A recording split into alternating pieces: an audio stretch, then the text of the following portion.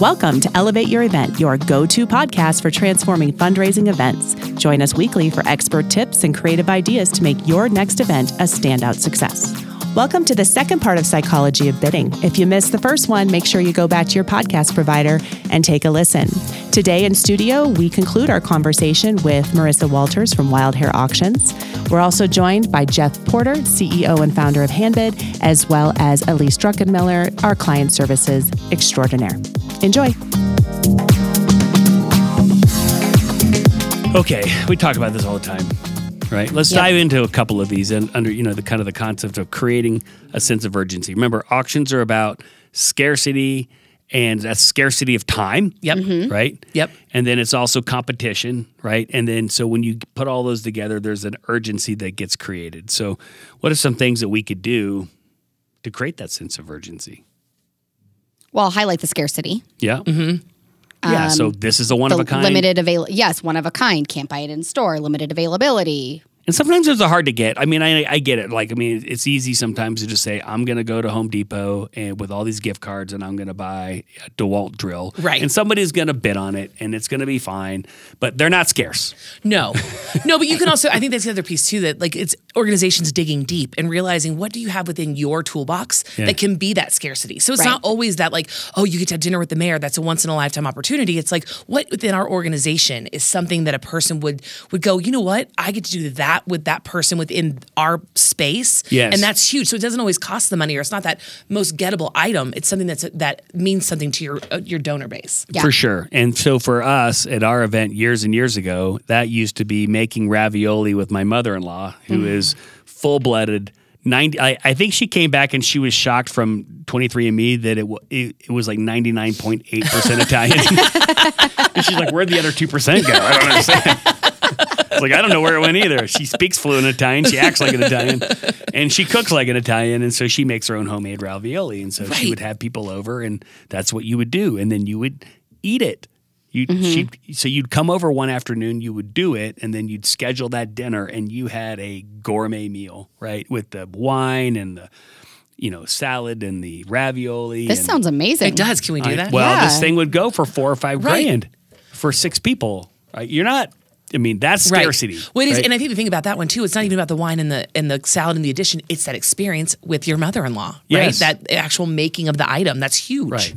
Now it's my brother-in-law that is making the ravioli. Are they as good? He's probably listening to this podcast. Yes. He's a very skilled cook, and so I would say he's learned from the best. That's awesome. But definitely they're good. But it doesn't have the Italian appeal because he's not Italian. But anyway, this one comes up a lot. Talking about bid increments. And so in terms of creating a system, there are different schools of thought on not only where to set bid increments, but whether you should adjust them and how should you adjust them, right? And as an auctioneer, you've seen this, right? I mean, if you've got a lot of people bidding and there's a lot of interest, you jump those bid increments, right? Because you're trying to get that thing up as high as possible. And then when the bidding slows down, you take it back Drop a little it down. bit. Exactly, because you want to bring it back in. Yeah, so it's like, it was at 5,000. I'm asking 6. No one's bidding 6. How No about one's 55? bidding 6. How about 55? Yep. Someone bids 55. Then you go to 6. No one's bidding 6. You go to 5,600 or whatever. Yep. Right? So, yes, that works. Okay, and you're jumping those bid increments around. It also works in a silent auction. I found that interesting because it's not something I honestly think about. Yeah. And I like that. Yeah, so we always are, so here's the thing is, what would be interesting to do with software, and we've talked about doing this with Handbid, is to have the system intelligently bounce them around based on not just the price, because price is kind of it's like a dumb metric. Yeah. It's the engagement that matters. Yes. It's not the price, right? So sure, the starting bid increment does matter. And we have some clients that we had a client that did a lot of Disney auctions and every item had a $5 bid increment on it. And they would do 15,000 bids in an auction. Yeah. Okay. And that's what they wanted. Right. Right. But what would have been more interesting to do is to say, what would I set the bid increment at if I were getting 5 bids, 10 bids, 15 bids a minute on this item? In some cases, maybe 15 bids a second. So I think that would be something that would be way more interesting than what you see in a lot of the commercial packages out there that are like, if the item is from $0 to $5, put it at a $1 increment. Yes. $5 to $25, put it at a $2 increment. I'm like, When you also get like fatigue, right? There is a point that I still want that item, but if I've bid 25 times at $5 increments, I'm kind of done. right. You know? Exactly. And I've seen people like massively just jack up the price. And I used to see this on paper bid sheets too. Really? I would see like people would go through on a paper bid sheet and say you set it low on a paper bid sheet, which people historically didn't do. But you sit there and you'd see, $1. well, maybe like $5. So you see 5, 15, 20. And after this guy bid 5 times, you see some guy at the bottom right, $75. Like just, I'm out. I'm sick done. of, I'm sick of coming back to I don't want to wait in line. I really want to enjoy my cocktail and my friends. That's like right. I'm done writing my name down. Exactly. So I do think that adjusting bid increments is something that can work, but not in the way that I think historically it's been done in the past. Because obviously auctioneers are human. They're smart. They can do this on the fly. But software needs to do something very similar to that. Right. Okay. Let's talk about duration. You want to talk about duration and time? Yeah, like a reasonable auction duration. Yes. Don't run your auction for 2 months. No, I think people get bored. Even 2 weeks, they do. Like, well, that's what I always think about it. I tell people like my preference is always like the Tuesday or the Wednesday before, if it's like a Friday or a Saturday auction. Because if you open it that Sunday before, they look at it and then they're bored and they forget by the time it's time for the auction. Right. You know. Well, I love early bidding in the concept that it gets people prepared, Yes. and excited and engaged and all the things that you want. So this whole idea that auctions should only run for 2 hours at the event, It's that silly. doesn't work because people are too distracted. If that's the only thing they're doing for 2 hours, fine. But it's not, right? They're at the bar, they're chatting with their friends, they're eating hors d'oeuvres. Totally. And you find that that's when the auction manager comes to you and goes, well, we have no bids. Like, what do we do? And you're like, well, you need to leave it open. Right. You know, you can't just have a 2-hour auction. Because check-in and then chatting with your friends and hanging your coat just took an hour. Right. Not Right. that check-in takes an hour, but. Sometimes the bar takes an hour. Exactly. So anyway. I think the other thing with that is communicating the time that you're going to close. Being flexible, but don't keep extending the time that it's going to close. If you have to extend the auction, go ahead and do it as a one-time, thing. But continuing the extension, I don't disagree with, or I don't agree with. And then using a countdown timer. Yep. To create that sense of urgency. Exactly. And that's when you make that decision, right? And I think that's the one thing that a lot of people walk into and they're like, well, this is the time I want to close the auction. You should walk in and it should always be an open-ended. That you feel that what's going on with the crowd, how's the event are the bars stocked? Are they going fast? Are they not going fast? And then you just make that decision. You know what? 8 o'clock, yeah, we're done. Start your auction timer. So now every time that I'm standing in the bar line and I look, I see, there's 2 hours left. There's an hour and a half left. I totally agree. Right. But those timers drive behavior. Yes. Right? Yes. And so going back to my video game days, especially like Super Mario Brothers or whatever, you're playing that level, it has a time limit, right? And the reason why is because it forces you to make decisions. It forces you to do things. So anyway, those things definitely, it's all part of this gamification concept. Yep. And so when we're talking about competition, gamification is basically taking game-like elements, leaderboards, countdown timers, you name it, and applying those things to business tasks like this, so like an auction. So anyway, we have those in Handbid, and I think they do work very effectively at the auction category or item level. Yep. So you want to promote an item, put a timer on it. Totally. Yeah. Right?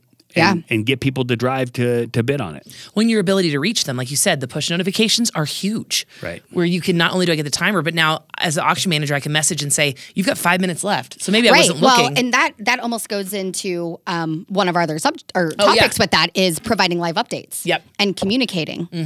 Live updates and communicating. And it also brings up a sensitive and touchy subject around extending items. Yeah. Right. And so let's talk about extending items for a second since we're on it. I mean, so there's a common, I wouldn't say common, but I'd say a popular tactic these days is to turn on extended bidding on items to basically combat that, what you call that, bid, that last second bid that comes in, the bid snipers who there's software on eBay that does this for you, right? That will literally steal the bid from you at the last second.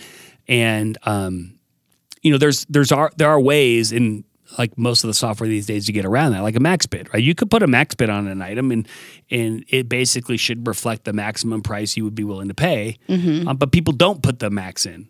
Right. Okay. They put like a little bit below their max. Right. And then they get mad when they get outbid. Yeah. Totally. But if you had a max bid in there and it went for above that, you should be psychologically okay. Right. And emotionally okay with losing it, saying I didn't want to pay that price. And so that would combat that. But people don't put those in. And you see that more so, I would say, on the commercial side than the charity side. Right. Yeah. Agreed. Yeah. And as it, when you ask people like, why not? It's like, well, because a lot of commercial, I would say experienced commercial auction bidders do not trust the auction houses. No. And even in in-person bidding, like having done it before, and I worked for a very reputable auction house, but you still had this feeling from some of your bidders that things weren't always above board, which they were. But I think it's a normal skepticism of a buyer. Yeah, there's a concept of something called shill bidding. And when you kind of employ shill bidding, what ends up happening is that, it's illegal, by the way. Yeah. So don't go off and do it. But if you had, as an auction host, if you had internal knowledge of where somebody's maximum bid price was, you could conceptually bid against them, right? Yep. Right. Or have your friend bid against them to get them to their maximum price. And so in all these mobile bidding softwares, you typically know that. Right? Because it's posted in the system just so for bid auditing purposes, you understand why items went for whatever price. That doesn't mean that you can use that information to your advantage. Right.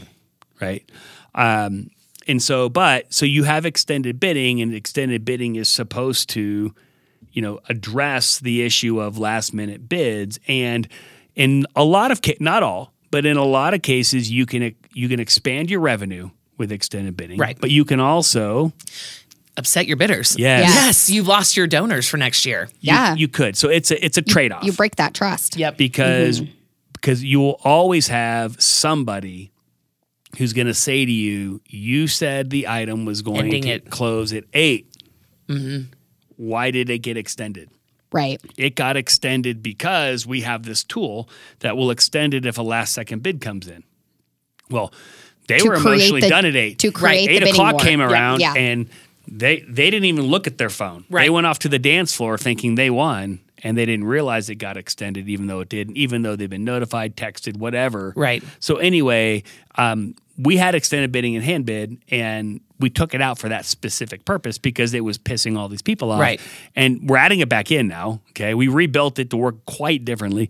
But either way, like, it's just one of those things that you just have to be careful with. Well, I think the part that's hard is, if you're in a commercial situation, right? There's T's and C's, right? You've got your terms and conditions, and nobody reads them, if we're being honest. But at least you can always point to them and be like, there's my T's and C's. You are an experienced auction buyer. You know what it is. But your gala event is completely different, right? Because Joe, who's there, this is his first auction ever, and he doesn't understand how it works. So exactly what you said is communication, right? Yes. That we're going to be doing this. If you communicate that we are doing this. Well, and I think a similar one to that would be item reserves. Exactly. Yes. We don't see these a lot on the charity side. No. Okay. But they're quite common on the commercial side. Exactly. And I think reserve prices are okay. Yeah. But people don't understand what a reserve, in my experience. Explain what it is for our audience in case they don't. So the reserve price is the minimum that the item can sell for. So you can have a reserve price of $500 and you can start the bidding at $100. But if I bid at $100 with a bid increment of $20, the next available bid is $120. I'm the highest bidder. I'm not winning it. But I'm not winning it because the item cannot sell below $500. So if I want to win that item, I've got to continue bidding. And at this is when I can outbid myself to get the item. In hand bid, yes. In hand bid. Yes, in hand bid. Hand bid does let you outbid yourself if you're below the reserve. Right. We're that generous. Well, I think that's the part that is hard, right? And that's where organizations have to determine, because it can confuse the heck out of bidders, right? So again, if you're a commercial space, people know. They're like, you know what, this is an auction with reserve. I understand that there's items that aren't going to go below a certain amount. But as an auctioneer, you're supposed to announce that, correct? Yes. Yeah. So, and more than often, you would make an assumption that all auctions are are with reserve is unless someone says it's an absolute auction. If they say it's an absolute auction, then it sells for whatever the price. If I say $1, if I ask for 50, you tell me $1, it's selling for $1 because that is the best price I could get. Right. So you would make the assumption that all auctions are with reserve unless it's otherwise stated. Yeah. And so that is the hard part is like as an organization, how many items do you want to offer in your silent that have a reserve? Because then that confuses the heck out of people, right? Right. You're like, wait, why? I just bid $100, even though it says reserve. They don't get it. Well, we Right. tell them. So in hand bid, the way it works, if you set a reserve price, which again, 1% or less of our charity clients do it, and 99.9% of our commercial clients do it, they'll set that reserve price. And if you bid below the reserve, hand bid immediately tells you you're the highest bidder, but you're below the reserve. You need to bid again. Awesome. And it tells you that to your quote unquote winning. So you're never really winning the Right. item. Correct. But you are the highest bidder, and so that's kind of the distinction there. But it is something that, can also confuse bidders. Oh, yeah. Right, if they don't understand what's going on. And what we see a lot in the commercial space is those reserves are set by the seller. In a lot of cases, that's not the auction house. It's the person who ultimately It's your consignor. It's the Yes. consignor. And sometimes they're running into the back room saying, you have any flexibility on this reserve? Because we're really close to it. Like, I mean, your reserve is $200,000 and we're at 175. Like, how? Like, Are you willing to do that? yes. Yeah, absolutely.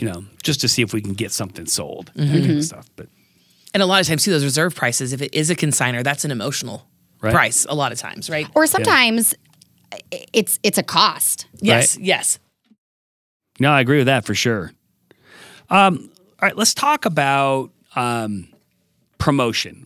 And just kind of how do we get people excited about this? Is another good tactic to kind of get people emotionally charged about items, because we talked about promoting the item in the room, making it snow, or the live band or whatever else that we saw with some of these things. But let's talk a little bit about what can we do in advance to kind of get people emotionally attached, so they are driving in the car saying, "Oh, I am on that beach sipping that Mai Tai." Yes. Right, put me in.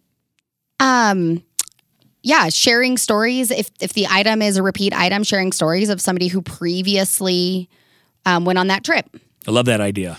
And it's also just that general promotion, right? So it's like picking, the 2 weeks leading up to your event. How are you using social media? Are you showing, actually Lori helped us with that. Are you showcasing your donor as well as your item? Yeah. Hey, look, this came from Marissa Walters and it's her beach house here. She's a member of your community. Look at what she's offering us. And now again, I'm seeing it. I know Marissa. I want to honor her. Like, I'm like, oh, that's so great that she donated that. And then I see her beach house and I want to be there. Right. So I'm seeing it on your story on Instagram or on your Facebook post or TikTok, however you use your marketing to your people. I think it's very smart. So you have to have your stuff kind of organized and prepared. Yes. Yeah. But if you've got a really cool item, it is. You got a really cool item, then showcase it. Yeah. Right. Get people excited about it. And it doesn't always have to be the live item either. Like I tell people all the time, you may have something that's really cool that maybe you don't feel is live auction worthy, or your auctioneer doesn't want to sell it live, but it's really cool. Promote the heck out of it, because now you're also making people look at your silent auction. Right. Because they're like, wait, where is this item? And now they're in your silent seeing all your other items along with that really cool one. Yeah. No, I love it. I love it for sure. So when we're doing this, okay, and when we're promoting items or we're displaying them and everything else, we need to make sure that we're being upfront. Yes. You need to have all your information. So we talked about T's and C's. This is not the battery's not included in fine print in the very corner, right? Right, exactly. Well, and I think that's the one thing I do love about hand bids display is it says fine print. Right. So that I can look at that and I see this awesome beach house and I'm so excited to go to it. But then I look down and I say, oh, it's only offered 1 week a year. Well, at least I know, right? And now I'm walking in with open eyes and I'm not surprised after the fact that there was a cleaning fee that I had to pay, right. or I wanted to go over the 4th of July and you're like, no, Marissa, you can go for Thanksgiving, So right. I think that's the huge thing is the see communication. a lot of disputes in this area, you guys. A Yes, lot. we do. And we don't see a lot of disputes. Let me just point that out. But when we do see a dispute, it is always largely around this. And it's like, and we're dropping in fine print. We worked with a fairly national organization that's a hotel chain that had a lot of properties auction off. And it looks amazing. Oh my God, I have a week in Napa. This is awesome. And then when you read the fine print in the it wasn't even in the brochure, it's in the certificate. So read these certificates, you guys. And it's like available August 8th through 16th. Must book by. Yes. And it's like 1 week of the year. That's it. Right. It's some free week they had. I'm like, no. Like, I mean, we put it up in the auction. Right. But like, it has to work for somebody, but at least they could see it up front that Absolutely. this is what it was. When right? it's even like it's hard because you want your presentation at the event to be real pretty and gorgeous, Right. but there's also those moments that sometimes you want to add that if it's a really key thing, like it's that 1 week, you would have it on the brochure, but you might even add it to that slide that's behind the Right. auctioneer, Yes. so that I already am looking at that, I'm invested, but then I look at that date and I have an open mind. Okay, I can Right. only go that date. I look at my phone, I can go, cool, but I'm not after the fact have dismay that I can't do it. Right. You know, and if you can mitigate some of this stuff, mitigate it. Like I Yeah. remember we used to sell this Costa Rica like luxury homes. We had like 4 or 5 of them. 0 transfers. Okay. I'm thinking, okay, we just sold a house for $7,000, $8,000 for the week, and they got to figure out how to get from the airport 2 hours away to this place. And so I'm arguing with the host, like, you know, who we were doing Right. this consignment item with. I'm like, you got to fill this gap in. Like, I don't even want this to be a fine print item. Like, people do not want to hassle with transportation when they arrive in another Costa country. Rica. Yeah. Yes. Right. So figure it out, you know, and they're calling me up like, we can't figure it out. I'm like, figure it out. Like, I mean, Or not that's selling it. right. That's the bundle you need. So sometimes some of these little fine print things you should probably just fill in yourself. Right. Agreed. Oh, that's a great idea. And then, you know, last but not least, trust and reputation. Yeah. So let's work with people that we trust and we admire and we respect, and you know, don't go with the fly by night consigner that. Yeah. And ask your You've- friends, you've right? vetted them. Yeah. Totally. That's always, you know, if you are a nonprofit and someone reaches out to you, go to your other, I'm sure you're part of an organization, the professional nonprofit fundraisers, ask them, have you ever heard of this company? Right. Because that is the scariest. There's a bunch of them out there and they approach us all the time. Yeah. And so use your resources. Have you heard of this airline? Right. Yeah. They exist. There's a curtain between the people and the livestock in the back. Don't worry. There may be a seatbelt. We'll see. It may cost extra. You know, it's funny. I went on a mission trip to Rwanda and I thought about this would be an amazing auction item, but there's some things you have to reveal. Okay. There's a lot to tell. Where you're going, you are going to leave the highway after 3 hours and you are going to be on 4x4 rocky dirt roads for an hour and a half just to get to this place. Yeah. You will take a shower that is I was going to coming say, out of not a really a shower. no running water. no It's running coming out of water. a tank. It's gravity. It's someone above you just pouring a bucket. Yeah. But the place is great. I mean, and you can talk about all the good things and kind of, you know, how spiritually awesome it is. But Absolutely. at the same time, there's some things that you just need to make sure You need that to make- yeah. you're revealing You to got to people. disclose this information. I think so. you know, So- and you can put a little cute spin on it. Like, it's so charming. Oh, look at the verbiage she's using. For At least is sure. your wordsmith. Don't you worry. Yes. I know. You know, my daughters, and actually your daughter went on this trip with me. Yes. And the interesting thing was I said, you just got to be a good sport. You're in a foreign country. You're going to be, they were all great sports. Trust me. As teenage girls, trust me, that they were great sports. The funny part, though, at the very end was goat? when they walked down the stairs with the roasted goat. That still looks like a goat. Oh my God. It was fantastic, by the way. I'm But sure. They're looking at going, Good. like, I'm supposed to eat that? His name was Bob. I'm like, Bob. be a good sport. Dude, I set that up and I didn't even mean to. That was amazing. I know, we don't have any fun on this podcast. should take We're it going to leave it with that. And there we go. That was awesome. You guys, that was great. We talked about a Yeah. lot of the psychology stuff, competition, fear of losing, where you start your items, configuring bid increments, social influence. Remember, be the first to order at the restaurant. You know, all of the stuff around presentation. It was a great conversation. Yeah. So let's wrap this up because I think people are sick and tired of hearing from us. So this will be the end of this episode of the Elevate Your Event podcast. We really appreciate Marissa. Elise, thanks for being with us today as we've talked about the psychology of bidding. And we wish you all the best in your next fundraiser. Until then, happy fundraising. Thanks for tuning in to this week's episode of Elevate Your Event. A huge thank you to our guests for sharing their invaluable insights. If you enjoyed our show, please take a moment to leave us a review. You can find us on Apple, Google, and Spotify. Don't forget to subscribe for more great content. And if you're a fan of video, check us out on YouTube. Until next time, happy fundraising.